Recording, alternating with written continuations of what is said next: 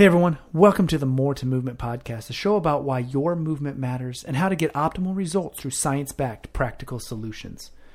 Today is part 3 of my top 3 go-to movement assessments to pinpoint areas of improvement. And today it's all about shoulder rotation. Would you be surprised if I told you that a lack of mobility at the shoulder could be contributing to low back pain or even impacting how we breathe? You better believe it. Let's chat about this and how to assess it so we know how to fix it. Let's get to it.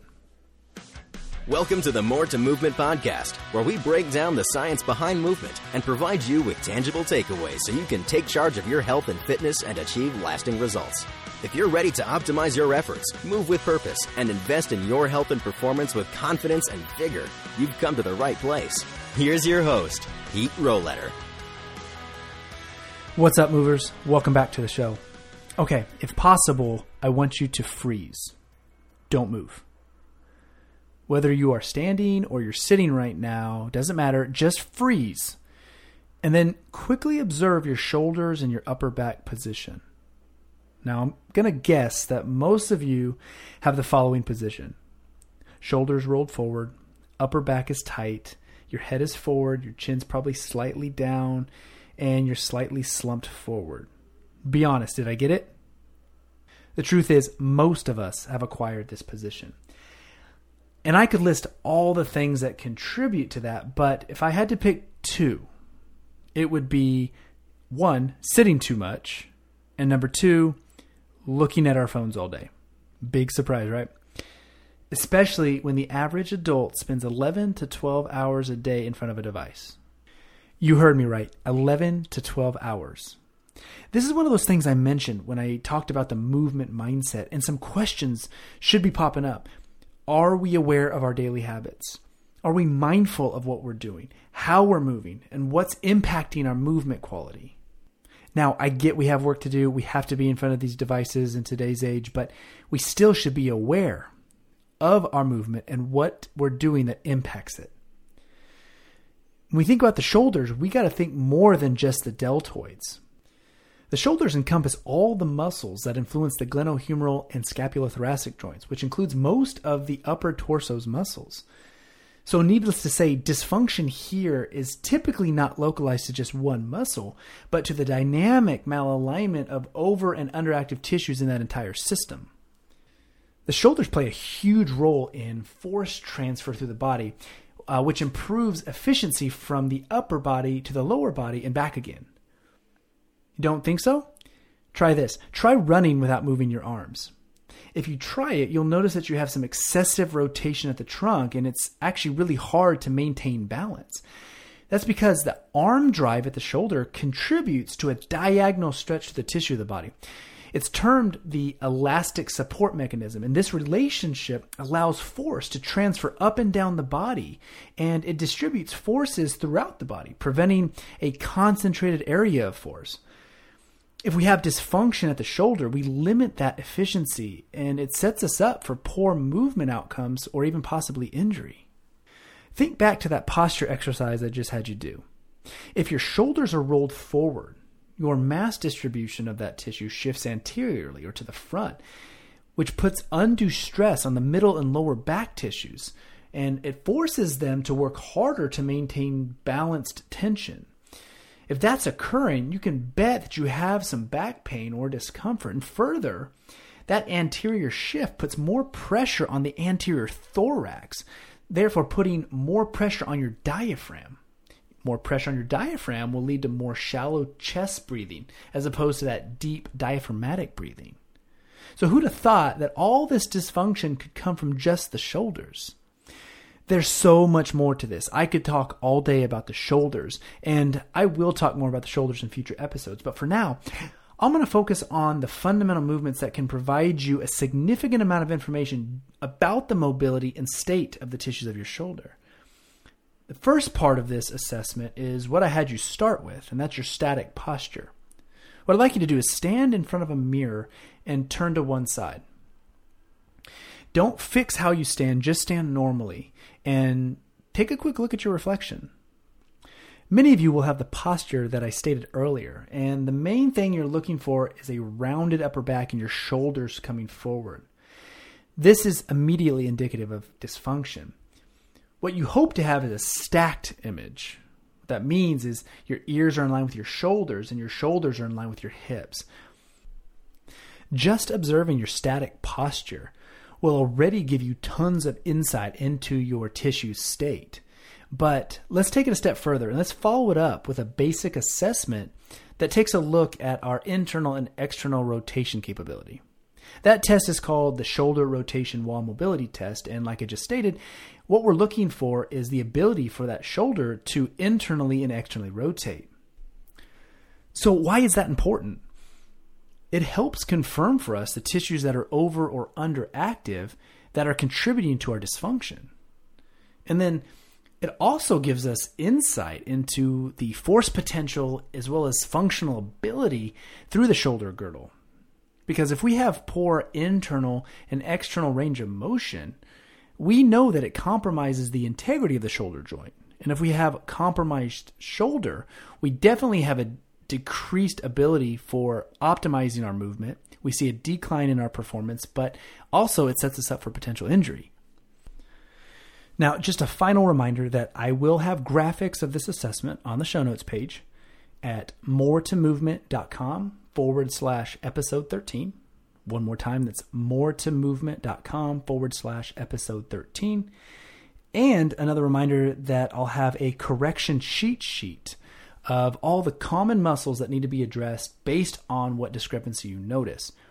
I've said it over the last couple episodes, but I put together a little cheat sheet where it has graphics of all the discrepancies we've talked about, and then it lets you know what muscles you need to work on to improve that. It's got everything you need, so that's why I call it my little correction cheat sheet. And that is found in my vault at moretomovement.com. If that's something you want, remember, sign up on the website and you gain access to the vault. And the vault has more than that. It also has expert tips and resources for those of you that want to enhance your movement journey. So come check it out. It's all free. Just go to moretomovement.com, sign up for the vault, and then you can have access to all those resources. All right, let's jump into this assessment. First, find a wall and place your head, your upper back, your glutes, and your heels up against the wall. Now, abduct your shoulders and flex your elbows, meaning that you lift your arms sideways so that the back of your arms are up against the wall. Your elbows are bent and the forearms are pointed out away from the wall.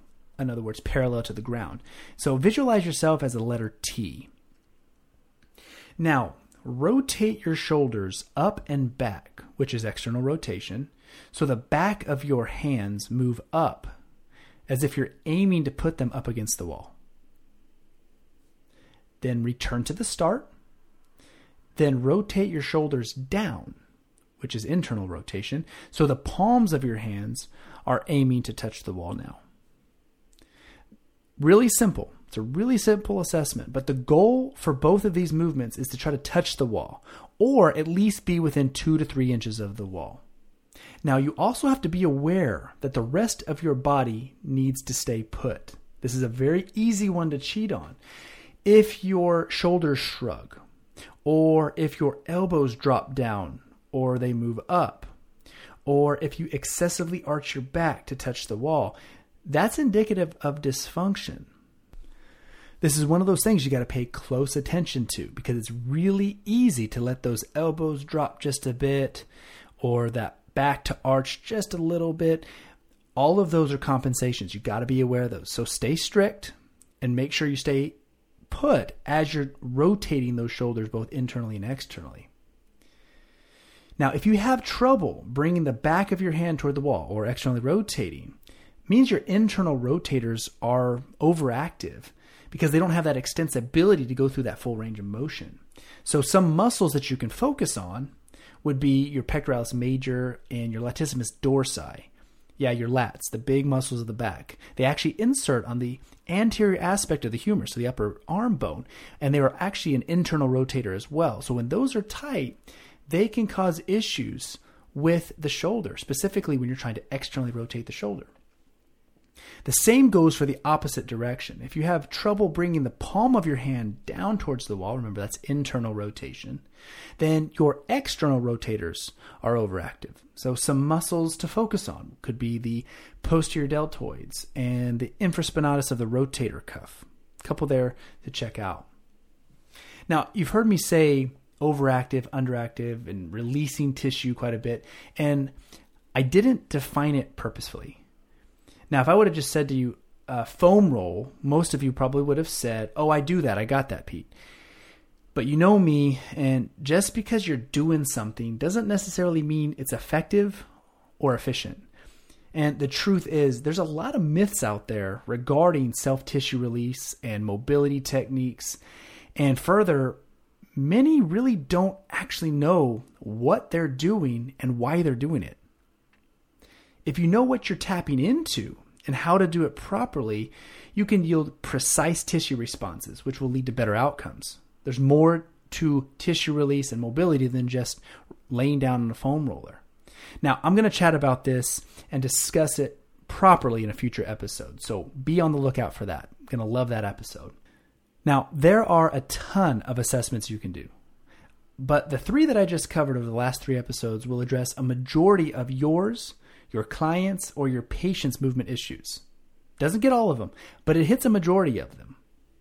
Now, I know I end most of my episodes with tangible takeaways, but to be honest with you, these past 3 episodes were really tangible takeaways in and of themselves, because in them I've given you a sequence of movements to help you identify the things that are causing discomfort and preventing you from reaching your optimal fitness and performance levels. So what I'm going to do instead is give you a little bit of insight as a bonus. It's great to identify movement issues, and it will definitely start to improve your movement efficiency. However, what will make a bigger impact is if you can determine the tissues that are the primary culprits. So for example, if you feel tightness in your lower back during the overhead squat assessment, what you're recognizing is that those muscles are compromised. But what muscle or muscles are really causing the problems? Could it be the big muscles of the back, like the erector spinae? Or could it be the deeper tissues, like the quadratus lumborum or the multifidi? Could it be due to a position of the hips caused by supporting or opposing muscles, like the hip flexor or adductor complexes? This is a bit more advanced, but for you professionals out there, or for any of y'all that like to nerd out on this stuff, I encourage you to dive into the mechanics of movement. That way you can do continual follow-up assessments to pinpoint the issues and continually evolve your mobility technique so that you can enhance your movement. So using that example above, maybe I do a squat without the arms overhead. See what kind of response my body gives me. Then maybe I do that squat with a heel lift. Was there any change? Did I notice anything different to that pattern? Then perhaps a single leg squat. And I'm doing all of these things to observe the patterns and to look for commonalities or changes in the patterns. This helps you identify specific tissues that may be causing the problems. And let me just tell you, there is some trial and error to this, but it does allow you to be efficient with your strategies. The more you do it, the better you get at it, and you start to pinpoint those discrepancies much quicker. I would love to see and hear how these things are going for you. If you have questions about your movement, send me a message, or better yet, send me a picture or a small clip of your assessment, and I'd be happy to give you some feedback. You can reach out to me at pete@moremovement.com via email, or you can post it to Instagram. You can post a video to Instagram or a photo to Instagram with these assessments and then tag me in it so that I can comment on it. And I'm on Instagram at pete.rohleder, pete.rohleder. Love to hear from you. Love to see how this is working out for you. Thanks for tuning in, everybody. I appreciate you. I appreciate your time. Take care of yourselves, and remember, wherever you are, keep moving. Thanks for tuning in to this episode of More to Movement with your host, Pete Rohleder. If you enjoyed the show, please visit moretomovement.com, where you can find this episode's show notes along with more episodes and articles to empower you on your journey.